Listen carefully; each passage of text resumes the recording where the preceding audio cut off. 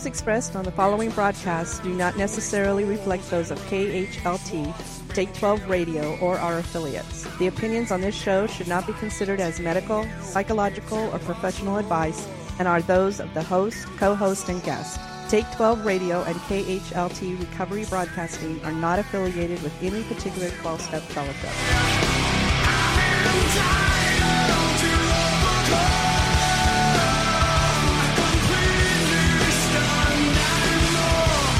Welcome to Entitled to Overcome, Exploring Solutions for Life Today, a presentation of Take 12 Recovery Radio. And now, here are your co-hosts, Dave Fleming and the Monty Man. You are entitled to overcome. And today we have some solutions for life on this very day. Dave Fleming is in the house. What's up? Hello, Dave. Wave to all those YouTubers out there. Yes. So if you would like to watch the show, all you got to do is visit us at you can do that too. Take12radio.com and click on the YouTube link there. Or you can subscribe on our YouTube channel at youtube.com/Monty Meyer, MONTYMEYER. Brain fart. I don't know what my name is. Welcome to Entitled to Overcome, Solutions for Life Today. And with CADC Level 2, Mr. Dave Fleming, and affectionately known as VID. We're going to be talking about acknowledging our emotions today. Yes. I didn't see that in the title. Yeah, well, it's actually called Weeping and Laughing. And the first paragraph says, traditionally men have been brought up to be emotional, not to be emotional. Did you grow up that way? Not to be emotional, big boys don't cry, that kind of thing? I guess it was the tagline was children should be seen and not heard. Yeah. Well, the message received by most boys is that real men don't cry, but King Solomon reminds us that we need to acknowledge our emotions.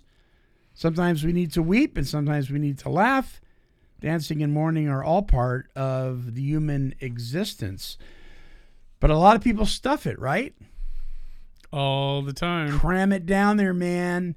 Not only do you not let them see you sweat, you don't let them see you feel.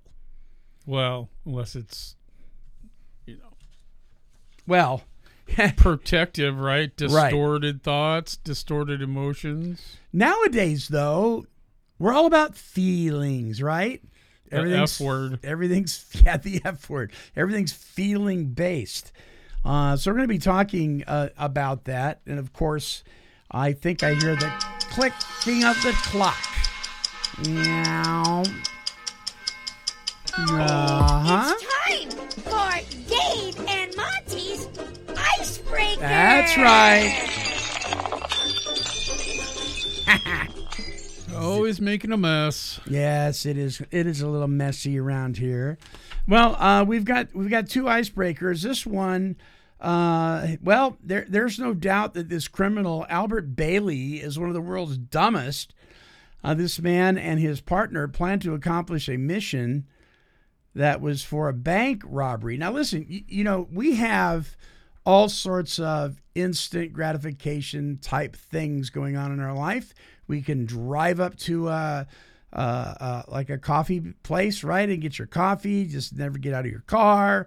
We got drive-through we have drive-through banks. We have drive-through pharmacies. We have drive-through restaurant. I mean, all this stuff. Everything's instant.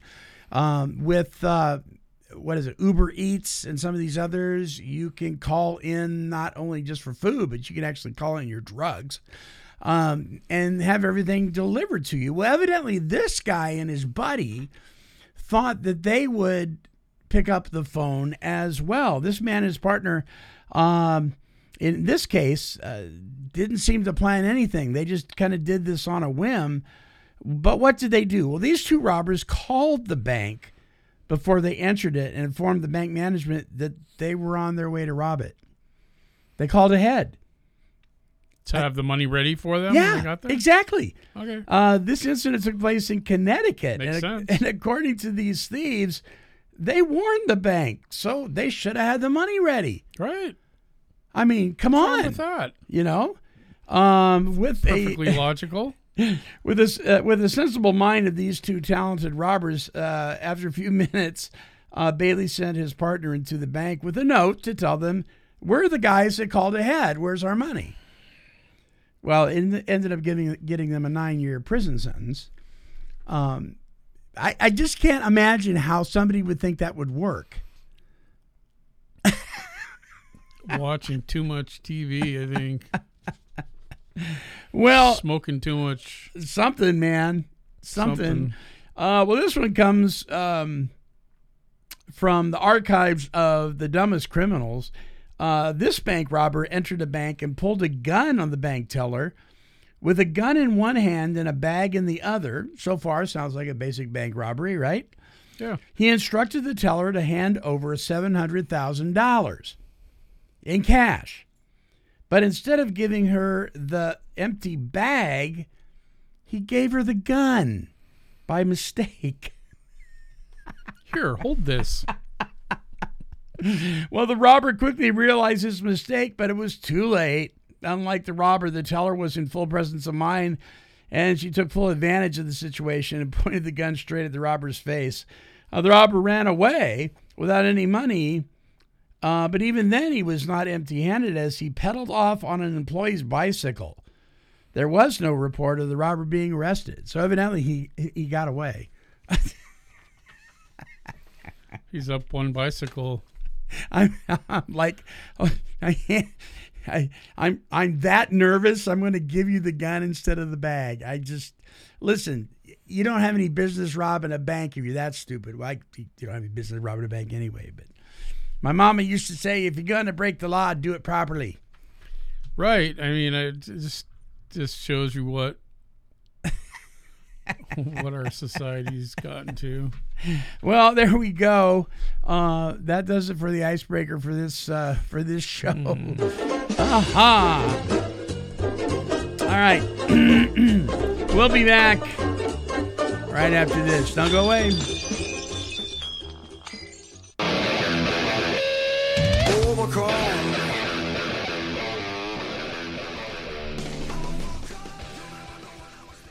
Hey everybody, check it out. It's the Monty Man from Take 12 Recovery Radio, and I am so excited to be welcoming Dr. Rob Kelly to the Take 12 Recovery Radio family for his show, The Rob Kelly Hour. Listen, Dr. Kelly has worked with thousands of people, including celebrities of film, music, and sports. And he has lectured at many high-profile universities and hospitals. And now, this world-renowned addiction specialist, well, he's coming to Take 12 Recovery Radio. So mark your calendars for Monday, March 22nd, for the debut show of the Rob Kelly Hour, right here at Take12Radio.com and all major podcasting platforms. It's the Rob Kelly Hour.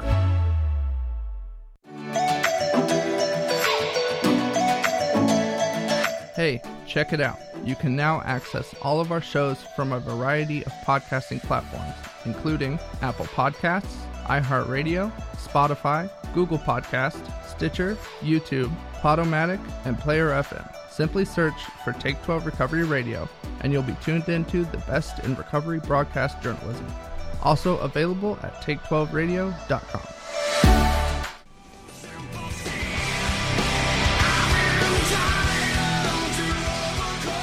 Well, welcome back. You've been tuned into Take 12 Recovery Radio's entitled to Overcome Solutions for Life Today, home of Cecil the Golden Gnome. There he is. There he is, Cecil the Golden Gnome. We melt him down. Gold plated. Solid gold, baby. That thing Whatever. is solid gold. And it's so heavy I can't even lift it. What's gold going for an ounce now? I don't know. They say silver's gonna overtake gold. What do you think? I got 7 ounces of it. Do you? Locked up. You have 7 ounces of what, Dave? Lex is locked up in the safe. I don't know about this gold thing. You know, Dave Ramsey says don't do that. But I don't know. I mean, I don't know. I just think we ought to print our own money with our own face on it. What do you think? Yeah, probably is not going to be helpful. I don't know, man. Well, I can tell you some stories, but this isn't the time or the place for all that. No, but there is a time and a place for everything, right? According to Ecclesiastes, a time to weep and a time to laugh, a time to mourn, and a time to dance, right? And so do you have the reading there in front of you? I do, but I feel like weeping. There's a story in here about a guy named Harry. It's been one of those days. Dave's had a rough one, everybody. Let's see here. Should I read the part about Harry? We'll just give Dave a... There you go. Gee, thanks. You're welcome. Yeah, read Harry's story. You gotta at least give me a tissue. Or call the ambulance. Harry was so out of touch with his emotions that it drove most important people in his world away from him. He was like a crying baby trapped behind thick prison walls, and he couldn't even let those tears out to save his marriage. Harry and Marge had been coming to counseling, but Harry would never open up. The day that he came home to find their house empty, he called for an emergency session. When he finally let out what he was feeling inside, he cried like a baby for 5 minutes. Those tears were the beginning of changing his marriage into an intimate bond that both he and his wife needed. We serve a God who is emotional. We were created in his image as emotional beings. If we buy into the belief that real men don't cry, we must lock up an important part of ourselves. God, give me the strength to be honest with my emotions. So what was Harry's problem? I mean, obviously, he was holding back from expressing what was really going on in him for a long time. I mean, it had to be a long time, right? Because, I mean, he comes home and the little woman's gone. That doesn't happen just overnight. Well, the first part of that reading that you read earlier, it basically goes back to what our men taught.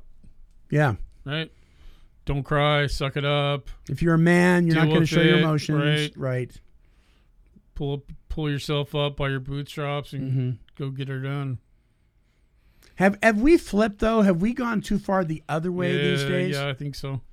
My wife talks about how they've got to be putting something in the water because it's right? like chemtrails. Yeah, well, that too. Yeah, people are just acting. They just very have gone odd. Way over the other side. Yeah. So now we've gone from nothing's going to offend me, nothing's going to pierce my heart, nothing's going to get in because I'm a man, to flipping the other way to where every little thing, we get microaggressions and all these things. If you look at me just a little bit off, it makes me uncomfortable. I'm going to sue you. I mean, it is just bizarre. Right. So there's got to be a balance in here somewhere that is healthy, right? Yeah. Yeah. Well, that's unfortunately there's not a class that they teach, or there's no operator manual that we get when we're born, when we start becoming men, or even before that, or parents. There's got to be some kind of a manual that we should get at somewhere along the line. Yeah, because everything has gone way over the other direction now. Men are becoming women, and women are becoming men. And many people are confused and they have no idea what they are. And they're being told that that's okay. It's okay to be completely confused. It's okay. We're not going to, in fact, we're not even, I heard this the other day. I could not believe it. I can believe it because things have gotten so weird. And this does have a lot to do with recovery and sobriety, because when things come at us that knock us off our emotional center of gravity, right? Then it can be very difficult, especially for somebody new in recovery, to get back up on the emotional beam properly. And there is some educational organizations, let's put it that way, that are teaching our kids not to refer to their parents as mom and dad. You're not even supposed to refer to mom as mom or dad as dad, because that's assigning gender to your parents, and you have no right to do that. Stop. I am like, are you kidding me? Just stop. Yeah. Really? Yep. There's a special island out there for those people. Yeah. So we are really messing with people's psyche. We are messing with their self-esteem and their emotional issues. It's like throwing a bag of rattlesnakes into the crib with your kids and saying, good luck, And so what do? I mean, if there's a time to weep and a time to laugh and a time to mourn, but people aren't permitting us to even have healthy emotions, because by golly, if you have a healthy emotion, that's very offensive to me. What's a healthy emotion? That's what yeah. Who's dictating what that is? right? We can't do it biblically because now we have religion. Don't even get me. What do we do, Dave? Don't get me started. How do we help people like Harry in this story that has been stuffing his feelings so much in a world that says, stuff it or let it bleed over everybody without caring about anybody else, and there's no balance? What do we tell Harry? Well, it sounds like Harry started sharing his feelings. Yeah.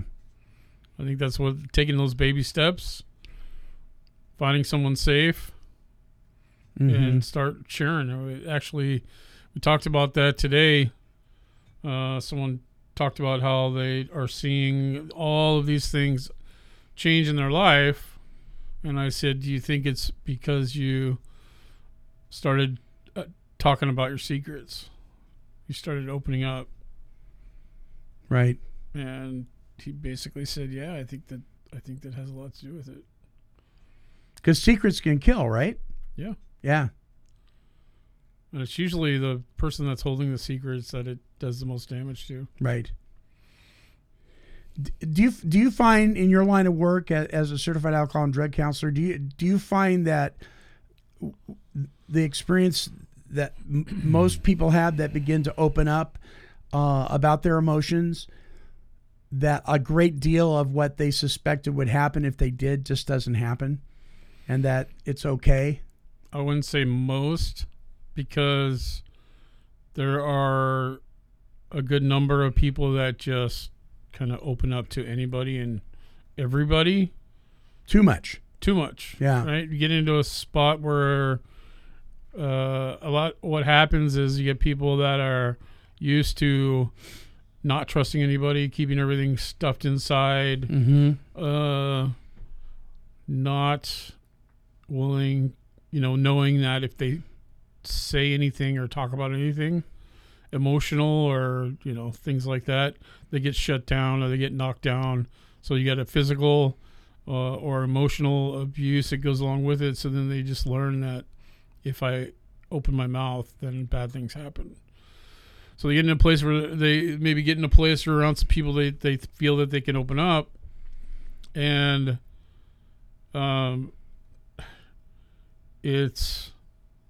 they basically verbally puke on everyone. I guess that's the best way I can describe it. So it's like the dam breaks open. Right. Yeah. Because they've got all this stuff that's built up, and they've had nobody to talk to, or nobody that they feel safe.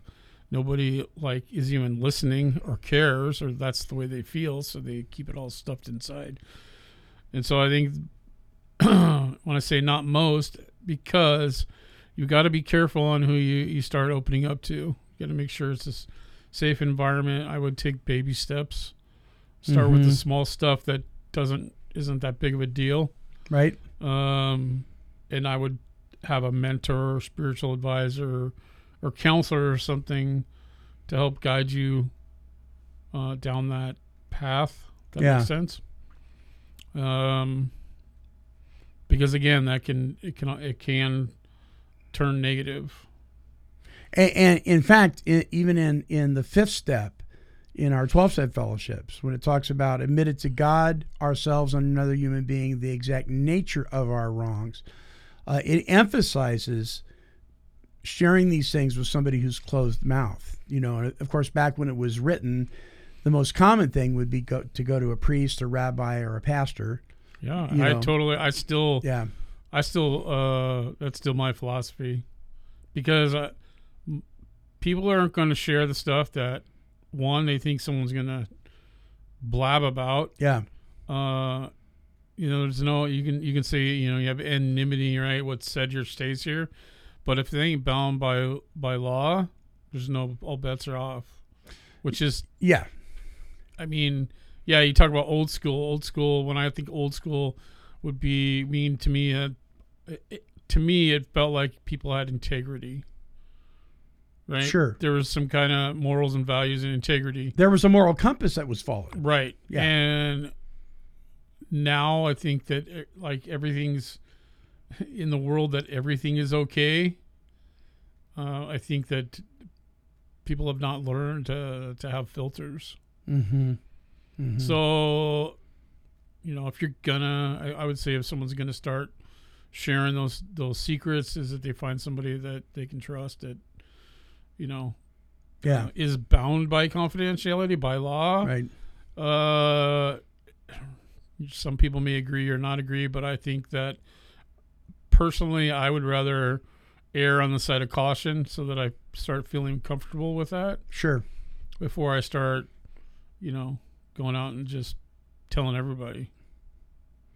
So, as somebody who has listened to people bleed all over you as a counselor, as a professional counselor, how does that affect you? Because there's people that listen to this show that are CADCs, that are licensed professionals, and I've gotten emails before, you know, man, I'm just exhausted. I mean, that people's stuff. I mean, how does that affect Dave?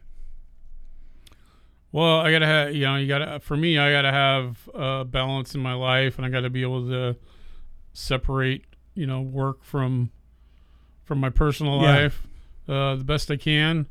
There are some days when you're just you can tell, I can tell I'm emotionally drained. Mm-hmm. And so what I've learned along the way is to go make sure that I'm doing something that's going to pull me out of that process. And so I'll start with just like, even on the way home, I'll just start praying.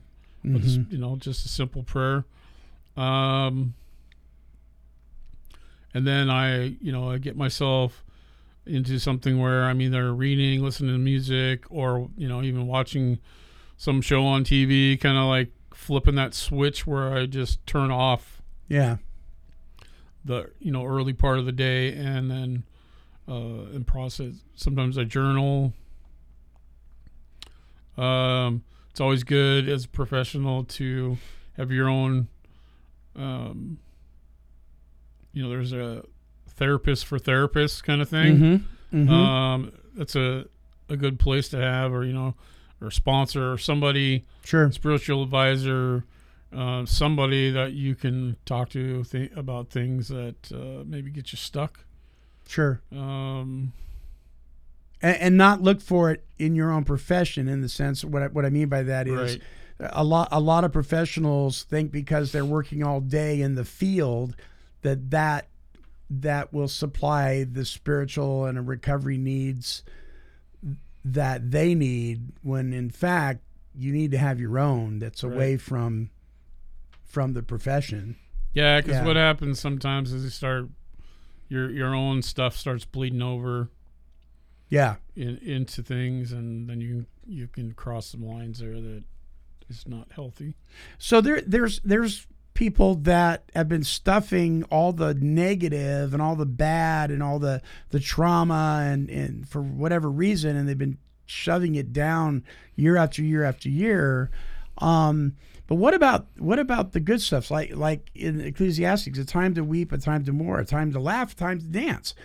Do you find that there are folks that they find it very difficult to give themselves permission to have fun, to laugh, to dance, to be joyful? Well, yeah. I mean, you get to a point, I think, in your addiction or your secrets or your trauma or, fill in the blank negativity, that you forget.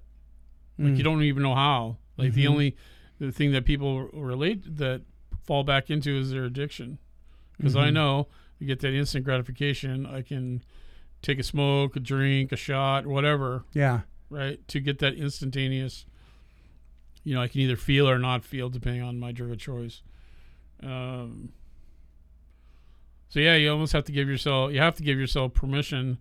And so there's, one of the things tools that I used for myself in the beginning, and I share with others is, we talked about this before, is like the only thing you have to change is everything, right? Mm-hmm. But it's not just getting rid of the negative stuff that's impacted your life. It's also putting positive things into your life.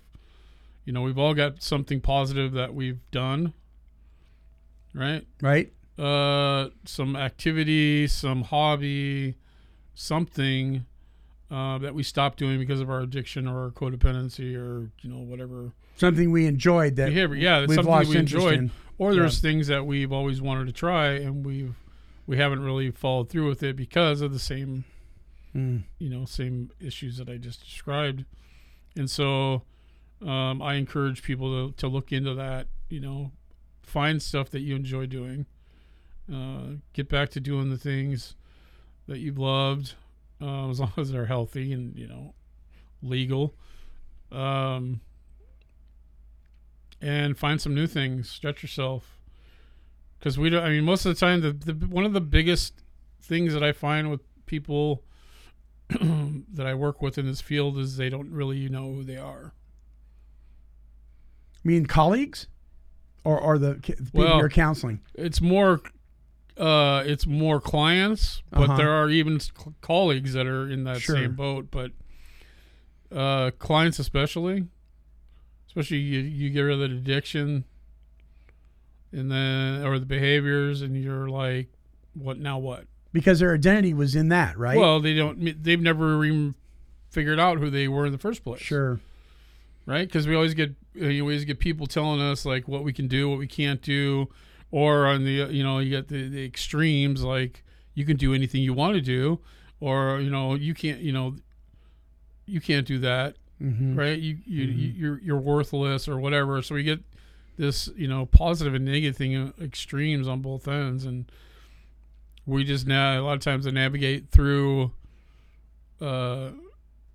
whatever your life experience is up to that point without trying new things. So people get back into that old behavior, right? We talk about insanity, doing the same thing over, expecting a different result. Right. It's the same thing happens into our life experiences. We get back into doing the same things that we're told we're good at or we're not good at, and so we just go into this revolving door. Mm-hmm. Well, I've done construction for 20 years, and I know I could make good money, right? So now I'm sober. I got all these bills to pay. I got family to take care of, whatever. So I might as well go back into just construction because maybe I'm good at it, right? But the problem is a lot of people, go back to the same old places that they were before, and oftentimes there's drugs involved. Sure. Right, drugs and alcohol involved. Because there's a lot of work environments that actually welcome. Yep. That. I mean, I worked hard all day, I deserve to have a beer or smoke or a shot. Yeah. So guys that work in forestry, we know a few that one guy I'm thinking of right now, he has come to the place where he realizes, at least in this area, in this region of the world, he can't go back to working, falling trees and doing all that, because every time he does, it's the same group of people. It's the same, it's the barrel of booze after work, and he can't go back. Yep. So he's finding a new career. That's a hard pill to swallow, right? Well, it is, but it's a harder pill to swallow that we go back to our addiction because we're not willing to make the changes in our life necessary to have a new healthy, happy life. Sure. So the things that I try to share with people is like, let's look at like what your talents and gifts are. Right? Mm-hmm. Just because you're in a whatever faith-based program, or you're involved with a Christian program now, all of a sudden you want to be a Christian counselor, or you want to be pastor, right? You want to work in in that field. Well, that might not be your calling or your gifting, just because you're there and it feels good in the moment. Yeah. Same thing happens when people get out when they're in treatment, right? You get out of treatment, you get that big pink cloud. I'm going to be a counselor now, right? I did the same thing the first time I went through residential. I was like, that's easy. I can do that. I'm going to go be a counselor, right? And then I went back to my addiction for a while. But we have to look at like, what are our talents and gifts? And if we don't know what they are, think about what you always love to do and what you've been good at. And if there's things that if you don't know, but you always want to try stuff, go do those things. Try them. I mean, what does it hurt? Mm-hmm.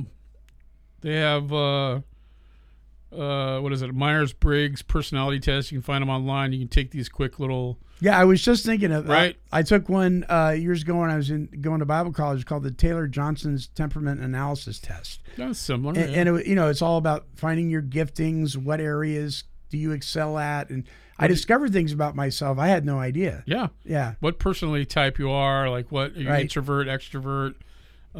Sometimes you find out that you think you're an extrovert and you're actually an introvert, or vice versa. And then the one that I look at, it also gives you like people in history that are the same, careers that you may be good at with that type of personality. Yeah. So there's all kinds of different avenues that you can take and look at different things and test things out.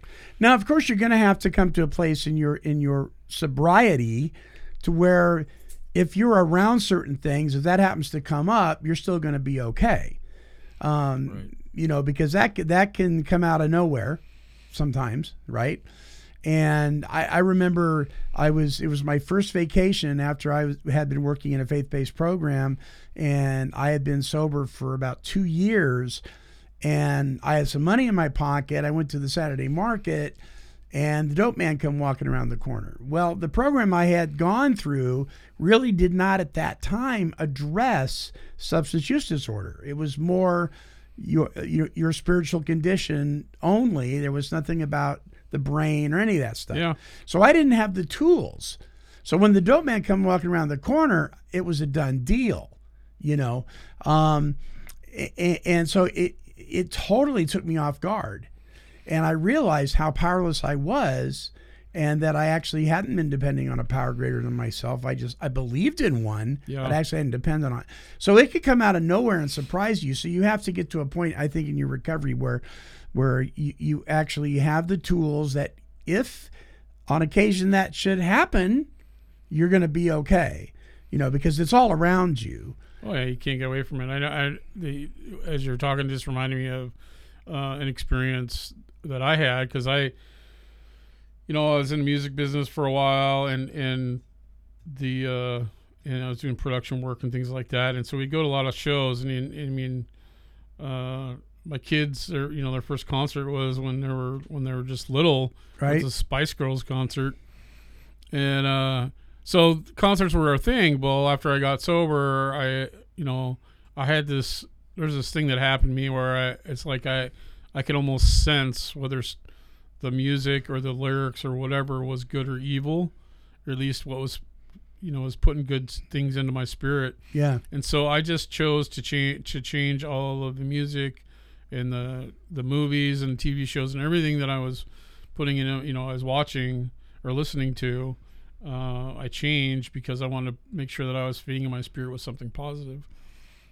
And after,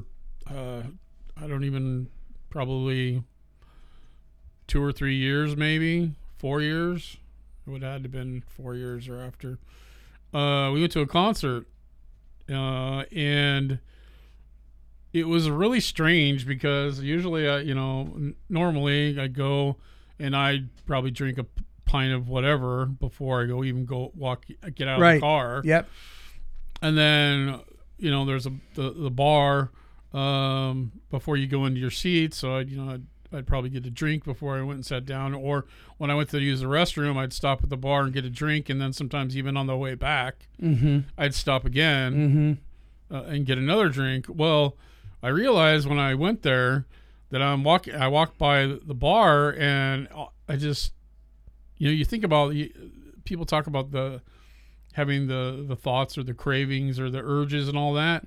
It's like, I didn't have like the urge or the craving to drink, but I could feel in my body that, my head I was having like these anxiety attack.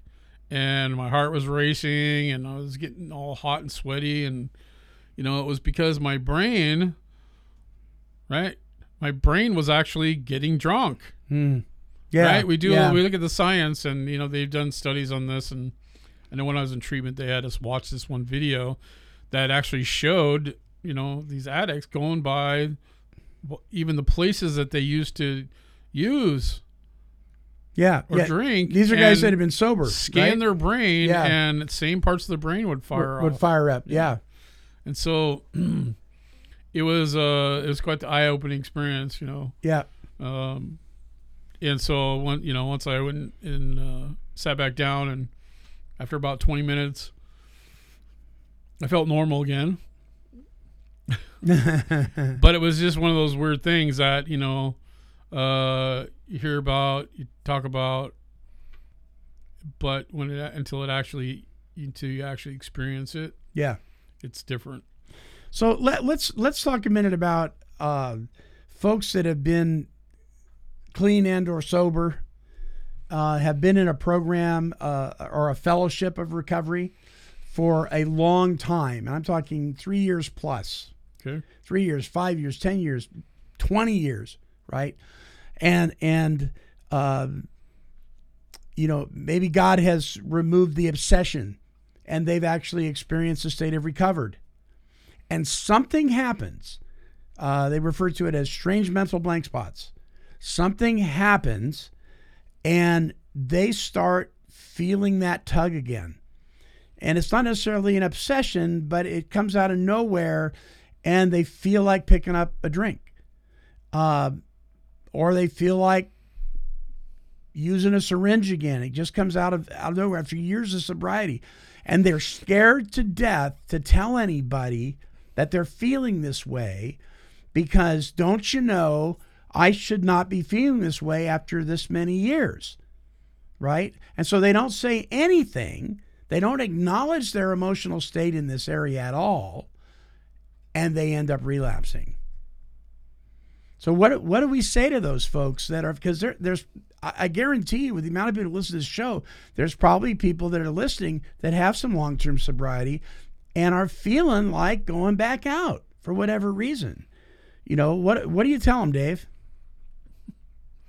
Stop it. Stop it. It's a Bob Newhart. Yeah. Counseling. Just stop it. Just stop it. Yeah. Well, I mean, I'm sitting here listening to you talk and thinking, well, first of all, you don't do what you just described. You do the opposite, right? Right. You start talking about it. I mean, I don't know how many meetings I've been to where someone will stop showing up. Yeah. And then you run into them. You're like, what? Where you been? Mm-hmm. Oh, I had a slip or I had a relapse. And then they vanished. I didn't want to go back because I felt embarrassed and and I was like, a leader or whatever, and I did all this and And I said, well, the most important thing is that if you're going to share your experience, strength, and hope, no matter where you're at on the scale, you need to go back. You need to talk about it. Mm-hmm. Because not only are you going to help yourself, but you're going to help the next person that's sitting in the chair next to you or across from you that's feeling the exact same way that you are right now or were a week ago. Mm-hmm. And so that is our most powerful tool. If we keep things a secret, inevitably, and it doesn't even matter if you're even in recovery or not. if we keep our secrets secret and we keep things stuffed down, our life is not going to be, our quality of life isn't going to be very good. Yeah, and I think it's very helpful. And this is people in long-term abstinence. What they tend to do that I've experienced is they tend not to be accountable anymore. They've gone on for so many years without picking up. They don't have a sponsor anymore. They don't have a spiritual advisor anymore. They're engulfed in healthy living. They're doing all these things, and then this thing comes out of nowhere. Well, are they doing healthy living if they don't have those things? Well, to an extent, maybe they're exercising and they're eating right, and but they've lost the connection with the recovery community, and so they don't have anybody. They don't have anybody to open up to, because they're the ones that cut the ties, and by just not going anymore, just not keeping in contact anymore. Well, I mean, the thing is you say healthy. They're living a healthy life. I mean, other than that, every they're other not, aspect, right? If we're thinking about it from this perspective of no, they're not taking care of ourselves, right? Because even if you just stop going to recovery meetings after 15 years or whatever, right? If you're doing something healthy, right, you've replaced that with friends that you're able to talk to. Yeah. Right? Maybe you're involved with a church. And maybe you're even part of a worship team, or you're part of that community, and you have people that you trust that you can talk to there. Because it's like, that's what I think of when I think of healthy, and you're not plugged in the recovery community, because you've replaced that with something else. Sure. But what I'm saying is they think they're living a healthy life because they're doing these other things they never did before. They're doing Pilates, they're joining the Y, and they're doing, but they're not making a personal connection with anybody. It's very surface, right? And they think they're doing better, but in fact, it's a facade, isn't it? They really aren't. Well, part of their life is better. Part of it is, but not the whole, right? It's like a 3-legged stool with 2 legs. The deal of it is I need to have some accountability in my life from people that are like me, right? That have struggled with addiction issues, that have come out the other side, that are living free from the obsession, and that have some sort of a semblance of what it means to practice these tools of recovery. And there's a lot of people in my church, they just don't have that experience. Right. So that's why I think it's important to continue in some sort of contact with the recovery community, however small. Right, and it depends on your circumstances, obviously. The church that I went to, 3/4 of the church was in recovery, including the pastor, or recovered. Yeah. And so, yeah, most of my friends from that church are recovered. Yeah. Or in recovery. So they get it. They understand. Right. And so if you were to say, man, I'm feeling squirrely, they go, yeah, I get that. They're not looking at you sideways like, what? Squirrely? I feel squirrely.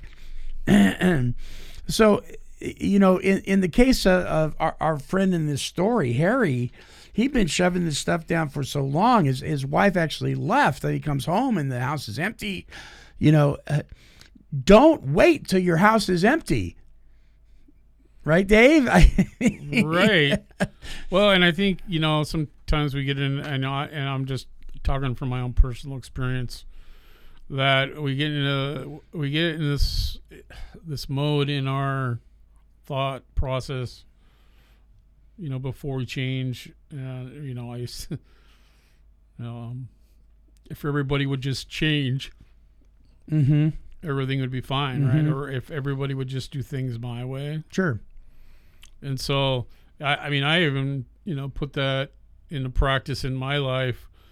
And, I had that conversation with my wife one time. She's like, oh, yeah, can we go for a drive?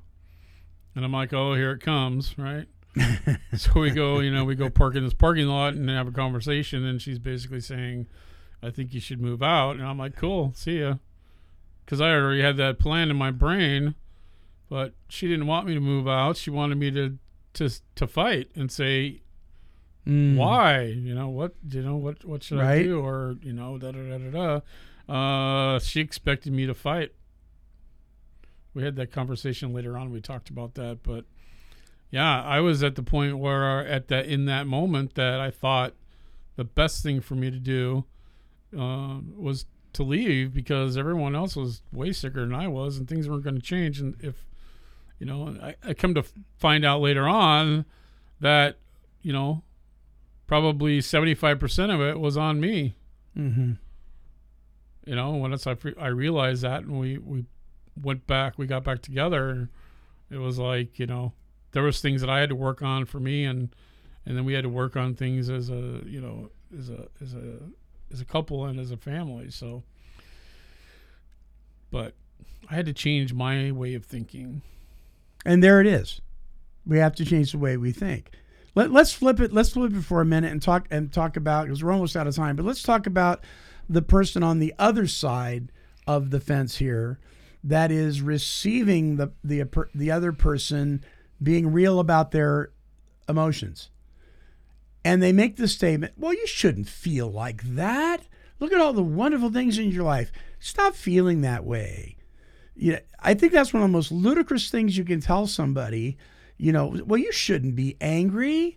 You shouldn't feel, because the fact of the matter is they are angry and they do feel that way. Right. And that's just kind of blowing them off, right? What do you say to that person? That's like telling an alcoholic, why don't you just stop? Yeah, just put the plug in the jug and quit. Why can't you just stop? Yeah, just stop it. If you know it's wrong, just stop. Yeah. Okay.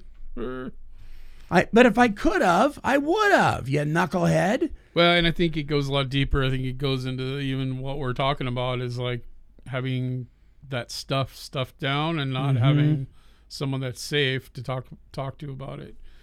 Well, there's a couple of things, in that scenario you just kind of described is we either need to, learn some communication skills and talk to that person and just, learn some assertive skills and just say, hey, I appreciate it if you didn't, belittle or minimize what I'm saying, because what I feel is what I feel. I can't, it's like saying, you shouldn't put shoes on as you walk across broken glass, because if you just use your mind to think this isn't hurting, that I'm walking on sand, right? Yeah, why can't you just do that? Right. What's wrong with you? Why can't you just do that? I mean, I can do it. Or, people do the walk across the coals, right? Yeah. But yeah, I think, it probably goes back to, and that usually doesn't happen until you start talking with people that are safe in the first place. Yeah. So we need our feelings to be validated. It doesn't mean that a person has to buy into what we're saying or accept it from it, but to have some sort of dignity about you that you respect the other person, what they're going through, even if you don't get it. And maybe you can point them to somebody that would, but just belittling them and saying, well, how old are you anyway? Grow up. I mean, that's not helpful, because there's that mindset from people. Well, when I grew up, my father didn't put up with this stuff and blah, blah, blah. Come on. Suck it up. I had to walk to school. Right. Both ways uphill, barefoot, 3 feet of snow. Right. I did walk to school. Well, I think, and this is a kind of a touchy subject for some people, and it keeps them stuck in their addiction, or it keeps them from actually changing and asking for help. And I think this mindset has to change across the board, not just for people that are in recovery, but anybody and everybody that's gone through any of life's traumas. We have to, have care and concern and empathy for everyone, right? Yeah. No matter what their circumstances are, because I know even professionals can get into the same mindset, or people that, really anybody, right? If it isn't something, even people that have gone through struggles before, they can get into the mindset that, I've been doing this so well for so long, right? That, it becomes easy, and we forget where we come from. And then when somebody else comes along, we say, well, you should, how hard can that be? Sure. Right? Right. Sometimes we say that, and then we got to catch ourselves and go, oh, wait a minute here. We forget from whence we came. Right. Much of the time. Yeah. Or, we forget that encouragement is a huge part of people opening up and sharing their struggles, because, even in the conversations that we have before they get to that point where they're going to open up to us, they're sharing things that we need to validate and encourage them, because without that, they're not going to, I'm not going to open up to somebody that I don't feel is safe, that is going to show care and concern. Yeah. On the little stuff. Yeah. Right? Sure. These are my accomplishments today. I feel good because I had this great week and I was able to visit my family, blah, blah, blah, blah. Or I did all this great work today, and all I got was griped at. Right. No one said, good job, thanks for your help. And I think that we got to remember that we need to encourage each other. Amen to that. Amen to that. Well, we are out of time, and if you want to download this show for fun and for free, I would recommend you go to take12radio.com and follow us on Podomatic. When you do that, you can download all these shows, the archive shows, for free. Of course, you can subscribe to any of our shows on all major podcasting platforms, all accessible at take12radio.com as well. And this next Monday is the debut show of the Rob Kelly Hour. Rob Kelly is the addiction doctor, and he's going to be joining us once a month, the fourth Monday of the month, and going to be bringing controversial topics, I'm sure. He doesn't mess around, that guy. So be looking forward to that. Acknowledging your emotions. Do you have emotions that you need to maybe acknowledge yourself and admit to yourself you're feeling that way? It's okay. It's okay to cry. It's okay to, our friend Dr. Berger talks about emotional sobriety. He says, don't not be angry, but learn how to not allow it to dictate your behavior. But if you're angry, you're angry. If you're sad, you're sad. You don't want to deny yourself these feelings. But the truth is, the tools that we need to learn on how to not allow these things to dictate our lives start with acknowledging that they're real and that they do exist. So you don't want to end up like Harry and come home and have an empty house. All right. Our closing song is by our brand new friend, recovery recording artist Mike O'Brien. It is entitled Someday, Somehow.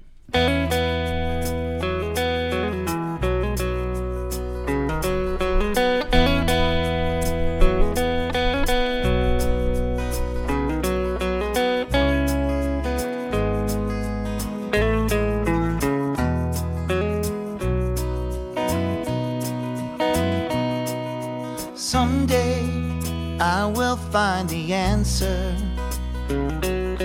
So far, someday hasn't come. But that's alright with me. I don't really need to know. Somehow I get through the hard times.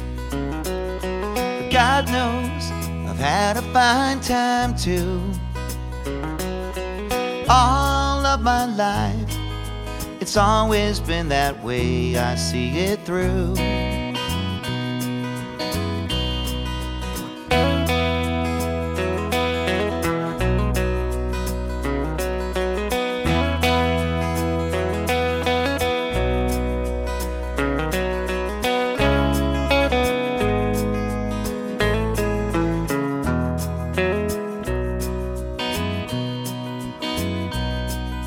Somewhere I'll be there tomorrow. No doubt there's somewhere I will go. Wherever that may be, that's where you'll find me for sure. Yes, someday I will find the answer. So far, someday hasn't come. But that's alright with me. I don't really need to know.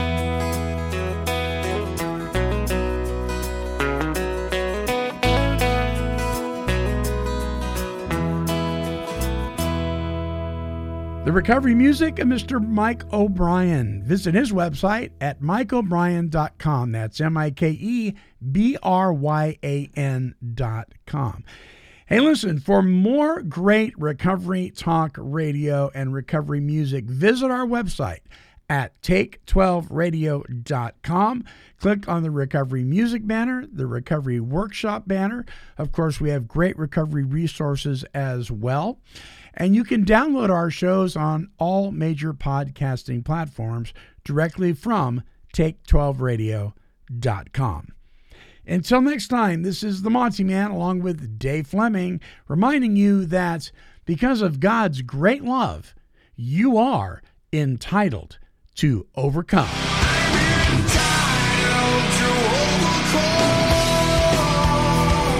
This has been a broadcast of KHLT Recovery Broadcasting.